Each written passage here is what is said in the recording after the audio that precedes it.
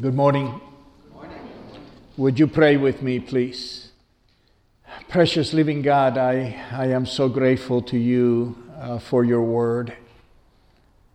Father, you have given your word that we may be encouraged, that we may be transformed, that we may mature in our faith.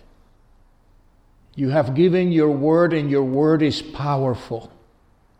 Powerful enough to transform lives, powerful enough to change circumstances. Your word is powerful, Father, and I ask you in the name of Jesus that you would open your word to us now. I pray that you speak through me, Father, to me even as I speak. I pray that you speak beyond me, Father, as others are hearing what I have to say. My Father, be glorified as we open your holy scriptures. Be glorified and exalted in the name of your Son, Jesus. Amen. Amen. Good morning again, everyone. Please open your Bibles. I would love for you to be able to follow with me. We are looking at the Gospel of Mark, and we're going to be in the very first chapter of the Gospel of Mark, having to do with the calling of 4 of Jesus' disciples. And by the way, please take notes if you feel like taking notes. In all of your bulletins, there are, at the very end of the bulletin, there's some blank pages for you to take notes. And as I prayed, don't just take notes of what I say, even if that helps you, but always take notes also of what the Lord may be saying to you. He may be going beyond me and may be saying something to you that you may just one word. Sometimes it's just one word, one phrase. Later on, you'll elaborate on it. But if it's from the Lord, whatever word comes to you, whatever phrase, just go ahead and write it down. Just write it down. If the Lord is speaking to you, He will later add to what He's saying to you. But be attentive, be open, open your ears, open your heart to what the Lord may be saying to you. Last Sunday, and I think it's important that I connect last Sunday's sermon with this Sunday because they both have to do with the calling of the disciples. And last Sunday we were looking at the Gospel of John. We looked at the calling of the first 6 disciples in John's Gospel. And I shared with you that there was a bit of a difference between the way the calling of the disciples appears in John and the way that it appears in Matthew, Mark, and Luke. But I need to connect the two, and I'll show you why in a moment. But in last week's preaching or teaching, looking at the Gospel of John, we saw Jesus calling the first 6 disciples. And if you remember with me, John the Baptist was preaching in the area of the Jordan, down in Judea. He was preaching in the area of the Jordan River. And he was baptizing there. And every time that Jesus came near him, or every time he cast his eyes upon Jesus, he would immediately point to him and say, "There, that is the Lamb of God that takes away the sins of the world. That is the Lamb that God is providing. I am not worthy to be in His presence. That is the Lamb." And he repeats it at least 3 times in the first chapter of John, or the second chapter of John. He repeats it constantly, bringing attention to who Jesus was. And as Jesus, after the second day of that testimony from John the Baptist, and as Jesus is walking away from the river, 2 of John's disciples begin to follow him. And they're following him a bit, and Jesus turns around and says, "What do you want?" And they say, "Lord, where are you staying?" And Jesus says, "Come and see." And I told you last week, we don't know what happened that night. We know that it was late at night because the gospel tells us it was about the 10th hour. So darkness was coming in, okay? And so they must have stayed with Jesus, wherever it was that Jesus was staying. We're not told where Jesus was. We just know that by the next morning, these two disciples know beyond a shadow of a doubt that Jesus Christ is the Lord, that Jesus Christ is the Messiah, that He's the Son of God. By the next morning, whatever happened that night, whatever they talked about, whatever Jesus revealed to them, by the next morning they are convinced that Jesus is the Christ, the Son of the living God. And what happens is that we know that one of those disciples that were converted that night, one of those disciples is Andrew. And Andrew runs and finds his brother Peter. We're not told how far Peter was from there, but we are told that he goes and runs and finds Peter and brings Peter to Jesus. And Jesus looks at Peter and says, I will change your name. You will no longer be Cephas. You will be called Petros, or Peter, which means the stone or the rock. And I am assuming, well, I'm not assuming this, but we believe that the second disciple that spent the night with Jesus was John. John, the gospel writer. And I'm going to assume that John also went and found his brother James and brought him to Jesus and said, you have to meet Jesus. This is the Messiah. I am convinced that Jesus is the Lord, the Son of the living God, and he may have brought his brother as well to meet Jesus. Then we are told that from that moment down by the river Jordan or somewhere near there, that Jesus decides to go to Galilee in the north. He's in Judea, so he decides to go to Galilee. And in going to Galilee, he meets this man named Philip. We are told that Philip is from Bethany, the same city of Andrew and Peter. Okay? And he finds Philip, and in John's gospel, Philip is the only person that Jesus personally invites to come and follow him. Everybody else is brought by somebody else. So he meets Philip and he says to Philip, come, follow me. And Philip starts following Jesus. But then Philip goes and finds his friend. He has a good friend that he wants to share his find with. And his name is Nathanael. And he goes and finds Nathanael and says to Nathanael, come, I need to introduce you to Jesus, the son of Joseph, the Messiah, the King of Israel. And Nathanael says, what good can come out of Nazareth? I mean, Nathanael is from Cana, which is very near, a few miles from Nazareth, and probably are competing cities in a way like Burbank and Glendale, perhaps. Okay, and so Nathanael says, what good can come out of Nazareth? But he still comes, brought by Philip, to meet Jesus. And Jesus says to him, I saw you under the fig tree. And whatever that means, Nathanael immediately begins to confess that Jesus is the Son of God, that Jesus is the Messiah. How could Jesus have known what happened under the fig tree? Whatever that was, and we're not told what happened under the fig tree. We just know that as Jesus revealed that, Nathanael is converted immediately and begins to proclaim that Jesus is the Christ, the Son of the living God.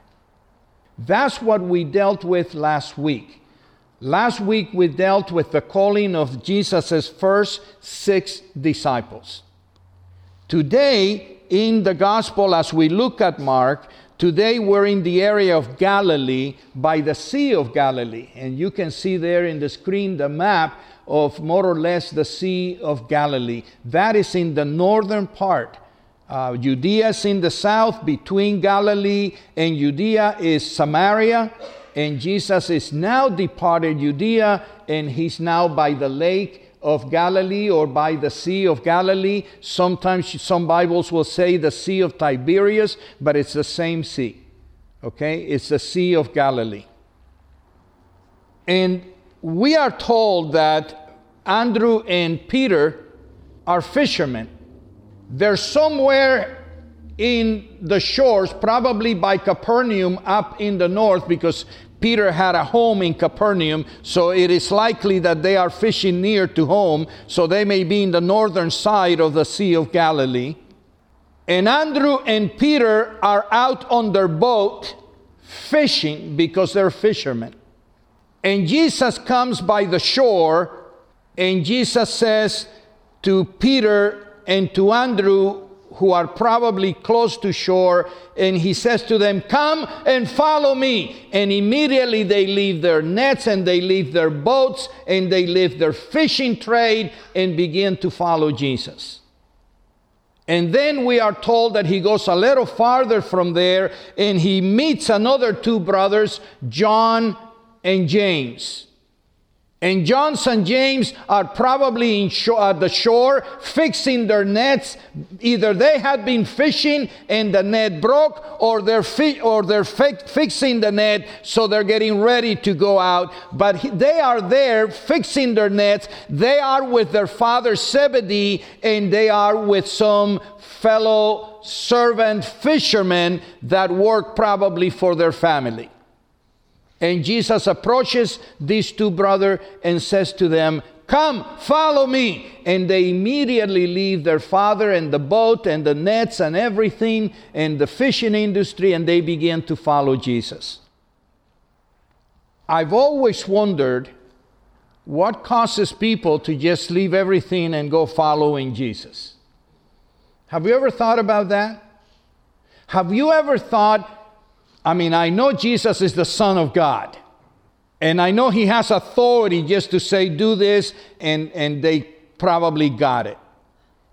But I've always wondered, it's as if I said to you today, leave your mother at home and just come and follow me. You may never see her again. Just come and follow me. And you leave your grandson and come and follow me, and you guys just say, okay, let's go. Something is not kind of working with me. But I always try and find the connection between, for example, how John presents the call of the disciples and how Matthew, Mark, and Luke presents it. And I don't think it's as dry as it appears. If I kind of connect John and Matthew, Mark, and Luke, then Jesus has already met Peter and Andrew. They've already met by the Jordan River. Peter has already been convinced that Jesus is Messiah. Andrew is already being convinced by spending the night with him that he has found the Christ, the Son of the living God. They've already been convicted that Jesus is who he claims he is. John and James are already convicted that Jesus is the Son of God. They've already met once. Now they're meeting again, and they're fishing by the lake, so that when Jesus says, "Come and follow me," they already are convicted. They already know who Jesus is, and the call is not as dry as it appears if we just read it by itself. If they already have a relationship, if they already are convicted in their heart who Jesus is, when Jesus says, "Come," they know what they're doing. They know that what he's inviting them to do is something greater than fishing. Is something greater and more important than fishing. The call of Jesus is an invitation. It's an invitation that is attractive. They're being invited to do something and be part of something greater than the fishing industry. They're being invited to meaningfulness in their lives, to be part of a cause that is eternal, to be part of God's holy call and God's holy purpose on earth. And that's why you leave everything to go follow Jesus. Jesus is inviting them to meaningness, to having a life of significance, having a life that matters, having a life that goes beyond the grave, having a life that is eternal, having a life that leads people to heaven for all eternity, and not just catching fish and selling them in the market. They recognize that Jesus' invitation, come and follow me, gives their life significance, gives their life's purpose, gives their life's meaning. And they are invited and they can't wait but leave everything to go and follow Jesus. Because his invitation is to be effective not only in their lives, but be effective in others' life for eternity. For eternity. They're giving their life, their purpose to a much higher cause than catching fish, selling them in the market, paying their bills, and going fishing again, and catching fish, and selling them in the market, and paying bills. You know, like what we do every day? They're being invited to a more significant life that has eternal repercussions. They're being invited to bring people into the kingdom of God, that they may live forever and their sins be forgiven. They know that Jesus is, if they are convinced that Jesus is the Messiah, no wonder they leave everything to go and follow Jesus. I connect these things, and it makes sense to me. But before I even go into the calling of Peter and Andrew according to Mark, before I even go into that, I want us to focus first of all on the first two verses. It's very easy for us to immediately jump with Peter and Andrew and James and John. I want you to look with me, because it's so important, at the first two verses, verses 14 and 15. It says, "Now, after John was put in prison, Jesus came to Galilee, preaching the gospel of the kingdom of God, and saying, the time is fulfilled and the kingdom of God is at hand. Repent and believe in the gospel." One of the things I want you to notice is that the marker for Jesus leaving Judea to moving to Galilee is that John the Baptist is arrested. That John the Baptist is arrested, that tells Jesus that persecution is very real against the preaching of the kingdom of God, which is what he's preaching, and John preached before him. So the marker that tells Jesus that he needs to leave Judea, at least for now, is that John the Baptist is arrested. That is the cause why Jesus leaves Judea and moves to Galilee. But the second thing is that Jesus begins to preach in Galilee the gospel of the kingdom of God. And now I ask you to consider, what does it mean to be in the kingdom of God? What is Jesus preaching about the kingdom of God? What is it about? What is Jesus preaching? Why did he come to preach the kingdom of God? Folks, don't complicate what it means to be in the kingdom of God. The simplicity of the kingdom of God is that to be in the kingdom of God is to live under the rule of God. To be in the kingdom of God is to live in submission to the Word of God. To be in submission to the guidance of God. To be in submission to the commandments of God. To be in the kingdom of God is to be in relationship with the King of the universe, the Creator of all things, and you're being invited, and Jesus is preaching that the kingdom of God is not at the end of your life, that the kingdom of God is at hand, the kingdom of God is now, and I can help you enter the kingdom. I am the King. I am the Son of the living God, and I have come to lead you into the kingdom. That is what Jesus is preaching. The kingdom of God is at hand.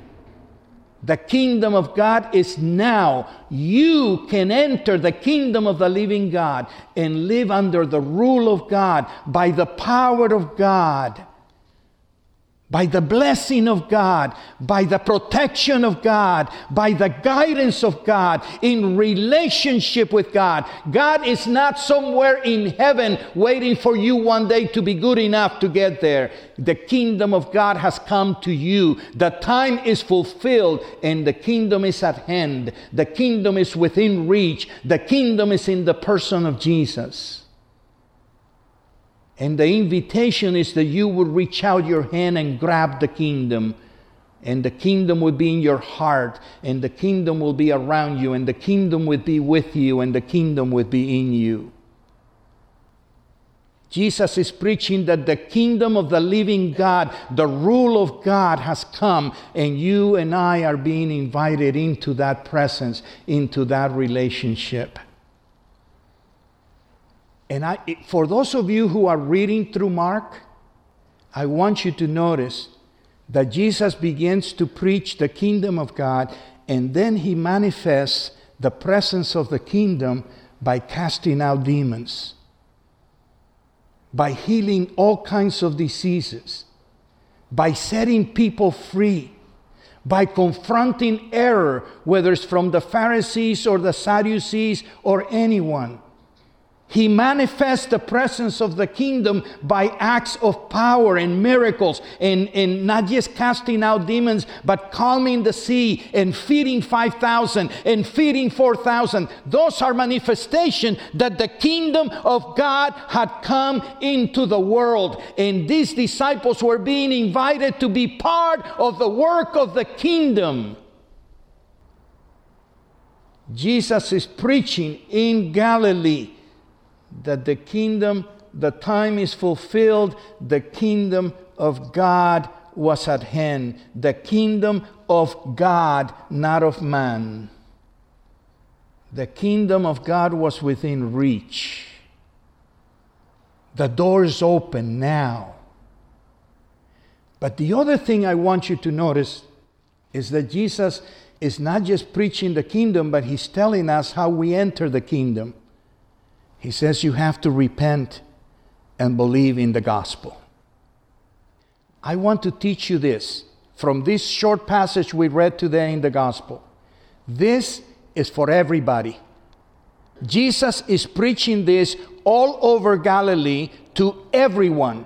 Everyone, the only way into the kingdom is through the acknowledgement that we have failed God, that we have missed the mark, that we have been disobedient by our own wills, by choosing what is not of God. And that the way into the kingdom that he's preaching is through repentance, acknowledgement of our sins, confession of our sins, repentance of our sins, and believing in the gospel. What is the gospel? That God so loved the world that he gave his son. Believing in the gospel is believing in Jesus Christ. How do you enter the kingdom? Through repentance and belief and faith in Jesus Christ. When you have those two things, the kingdom of God embraces you. That message is for everybody. And then he calls specific people. I want you to notice that. That's important to me. That preaching is for everybody. Everyone around Galilee needed to hear and respond to that message. But then he calls Peter, and then he calls Andrew, and then he calls specific people to come and follow him so that they can be the preachers of that message. That message is for everyone. But then he calls individuals. Then he calls people to come and be part of what God is doing. And he calls these four to leave everything. To leave everything, including their jobs and their families, and to come and follow him. Because what he's going to do is he's going to have a change of careers. He's going to have a change of careers for them. From fishing fish to catching men and women and children. A change in career. He would transform them from the self-gain purpose that most of us have in the sense that we have to make a living and we have to pay our bills. And so our focus sometimes is so earthly bound that we forget that we have a calling that is much more meaningful and much more significant than just working every day and paying our bills. That the calling of God to those who would follow Him is much bigger. But Jesus needs to transform those He called into people committed to the message and committed to the ministry. He's inviting them to leave family so that He can give them a bigger family. You realize that? That when you become a disciple of Jesus, some people are called to abandon home, to abandon everything. But in that abandoning, He would give them a larger family. Remember in Mark where his mother and brothers and sisters come to try and stop him? And He says, who is my mother and who's my brother and who's my sister? But everyone who does the will of my Father. All of a sudden, Jesus is inviting them to a much larger and greater family. A family that extends from the first century all the way to the day that Jesus Christ comes and beyond. We're going to be part of a huge family of believers, all who put their faith in Jesus. Different languages, different faces, different tongues, different tribes, different times. We would sometimes are called to abandon the local so that we can be part of the larger. To let go of something that we're grabbing onto so that He can give us something we will never be able to grab onto. And Jesus, in a way, is calling them to give up fishing fish so that they can have a life of significance, catching people and bringing them for eternity in the kingdom. In my personal life, I can tell you, I was a banker before I was a priest. I thought my life was always going to be banking. I loved the banking industry. I was good at it. I started working for a local bank, Bank of America, as a teller. And very quickly, in about 8 years that I stayed in the bank, I became a branch manager, a loan officer with portfolio of over $1 million that I could give loans based on my name alone, my signature alone. And I thought that was my career. I loved what I was doing. And then the Lord, I don't know how or when, but by me reading Scripture and being part of my local church and hearing my pastor and being in a Bible study, I fell in love with God like a ton of bricks. I fell in love with Him to the point where it got to the point where all I wanted to do was be in church.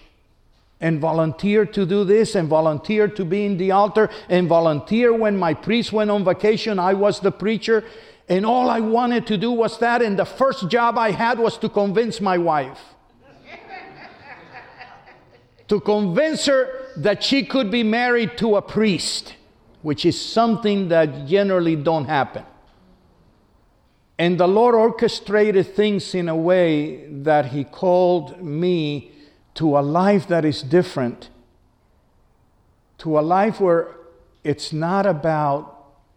You see, one of the things I said to my wife in trying to convince her, I said, you know, as a branch manager, once a month I surprise the whole office by calling a count day. And that day we count every penny in the branch, every penny in the teller's boxes, every penny in the vault, and we count everything so that we know that no money has disappeared. And I would surprise the branch, and I would say to my wife, you know, today I called a surprise count and we counted everything, but I was counting somebody else's money. I was so aware that all of these, sometimes $100,000, $500,000, $600,000, it was always somebody else's because it wasn't mine. And I would say to her, but if I get to serve the Lord, my treasure is going to be in heaven, and that one's going to be mine. That one's going to be mine, and nobody's going to take it from me. It is secure in my Father's hands. And whatever effort I put in the ministry, the Lord is keeping my deposit. The Lord is keeping it. And all I want to do is dedicate my life to bringing others into the kingdom. I want my life not to be accounting somebody else's money, but I want my life to be such that when you and I meet in heaven, you might say, this guy got me here. I want you to know that eternity is what we do. Our business is the eternal souls and the eternal life of people. That's why we are called into the ministry, not to fish, not to be focused on earthly things, but to be focused on the fact that what we're offering people is eternal life forever and ever and ever in the presence of the living God, and no one will ever steal that is yours in the presence of God. And I think Peter and John and James and Andrew got a glimpse of that. And some of us, this preaching is for everybody. Repentance and belief is for everybody. It's the only way in the kingdom. But then he will call some of you, and in fact he calls all of you to join the work of the kingdom and to follow Jesus. Every single one of you that accepts the call to be a kingdom person. And the call is something that is kind of specific. This is for everybody, but the call is for you. And God knows what you can offer. And he will call you according to your gift and according to your ability. But he calls you. He calls you to be part of something more significant than your normal, everyday, routine jobs and life. He calls you to be a kingdom preacher, a kingdom sharer, one who brings people into the kingdom of God. To bring people under the rule of God. And then when he calls his disciples, he tells them this in Mark 3:14-16. He says, their call is that they might be with him, personal relationship, that they might be with him, and that he might send them out to preach and to have power to heal sickness and to cast out demons. The same kind of stuff that Jesus was doing is what he gives them to do. Now, let me tell you this. This wasn't even in my sermons. This is a conversation I kind of overheard this morning among some of you. Someone saw one of our members who's lost a lot of weight. And they said, what are you doing? What are you doing? Are you still doing that diet, or are you still exercising? What are you doing? Oh, yeah, I'm sticking to it, and he's looking great. And I was thinking, what if people asked you, what if your Christianity became as evident as when you lose weight? What if your Christianity becomes as evident and as clearly to see as when you lose weight? Because when we see people that lose weight, we say, how did you do it? Show me. What if your Christianity was so evident, so clear to see, so wonderful to see, that people say, show me how you got that? You see, that's what called is, to be called into the kingdom and to be called to show people that we do the same stuff that Jesus does. That we preach the same message that Jesus does. And when people say, how did you get that? We say, come and see.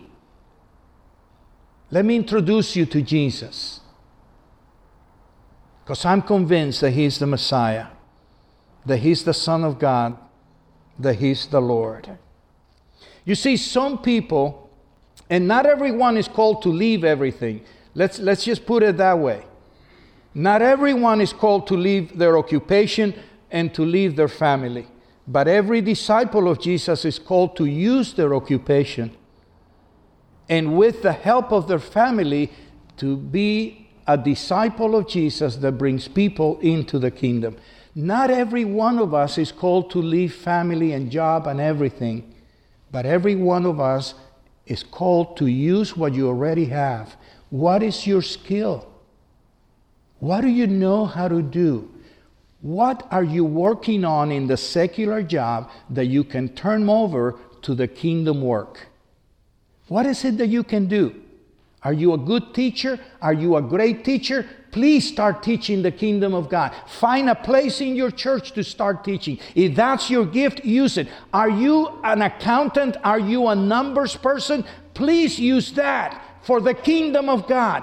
Are you a good carpenter? Use it for the skill. Use that skill. Whatever your skill is. Are you an exhorter? Are you a person that make people feel good? There's enough people in this world that need to feel good. Use it and bring people into the kingdom. Are you an encourager? Has the Lord blessed you with a lot of money? Use it to help the poor. Use it to help the ministry of Jesus. What is in your pocket? What is in your heart? How are you making a living that you don't have to leave your family and your home and everything, but you can still use it? You can still use it as a disciple. I didn't have to leave my home. I did leave my job, but I didn't have to leave my family. I mean, my family has been the greatest support to me in my ministry. And you don't have to leave everything. Now, there are some people who are called to leave everything. Family and home. And we have a couple of missionaries here probably that can tell you what it means to just leave everything and go to do the work of the kingdom. There are some people that are sent into many dangerous areas, and they're willing to leave everything. So some people are asked indeed to leave everything, family and boat and everything, to go do the work of the kingdom. But most of us are not asked to leave everything, but we're called to use everything and to make kingdom living and kingdom work a priority in our lives. To make it a priority in our lives. What can you do? What can you do? What do you do? What are you good at? What did you make a living? Even if you're retired, what did you do in your secular life that made you a prosperous person, that allowed you to raise a family? What did you do? What can you do? Use that still for the kingdom of God.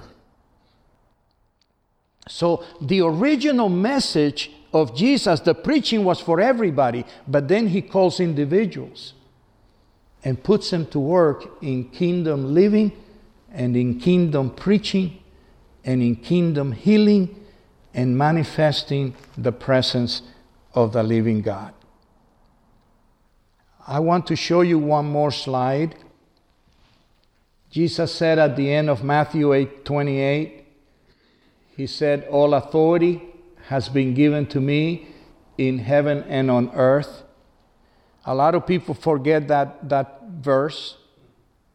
It's an important verse. Jesus has all the authority to send you. If you are his disciple, you're not a volunteer. You're a disciple, you're a servant, and Jesus has all the authority in heaven and on earth. And he says, with that authority, I say to you, go and make disciples of all nations, baptizing them in the name of the Father and of the Son and of the Holy Spirit, and teaching them to observe all things I have commanded you. And look, I am with you always, even to the end of the age. Now, what part of this don't you understand? What part of this command of Jesus, this commission of Jesus, is too hard to understand? Go and make other followers. Go and make disciples of Jesus. Go and bring others into the kingdom, and then baptize them, and then keep teaching them and teaching them and teaching them until everything that Jesus has asked that we learn, we have learned. That is the work of the church. I want to ask you again, are you a disciple that is called? And what are you called to? You need to pray about it. You need to realize, are you convinced, first of all, that Jesus is the Lord? Because if you're not convinced that Jesus is the Messiah, if you're not convinced that Jesus is the Son of God, no amount of calling is going to move you from your pew. But if you're convinced that Jesus is the Son of God, If you're convinced that He is Messiah, that He is the Savior of the world, don't keep it to yourself. Live your life in such a way that others will notice, and come and invite people to join the kingdom of God for their salvation for all eternity, and you would have done the work of a disciple.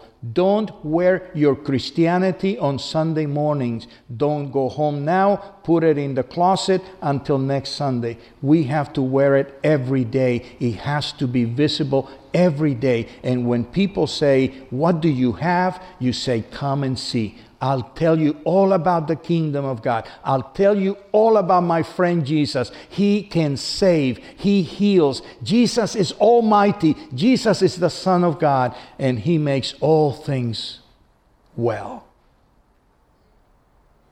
That is the calling of these disciples, and that is your calling. There's a general calling to repent and to believe. But there is the calling He gives His disciples to go and fish men and women and children. Catch them in the net of the love of God.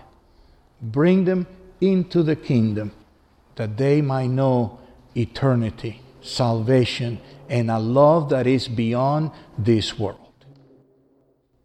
You got it? Amen. Stand with me, please.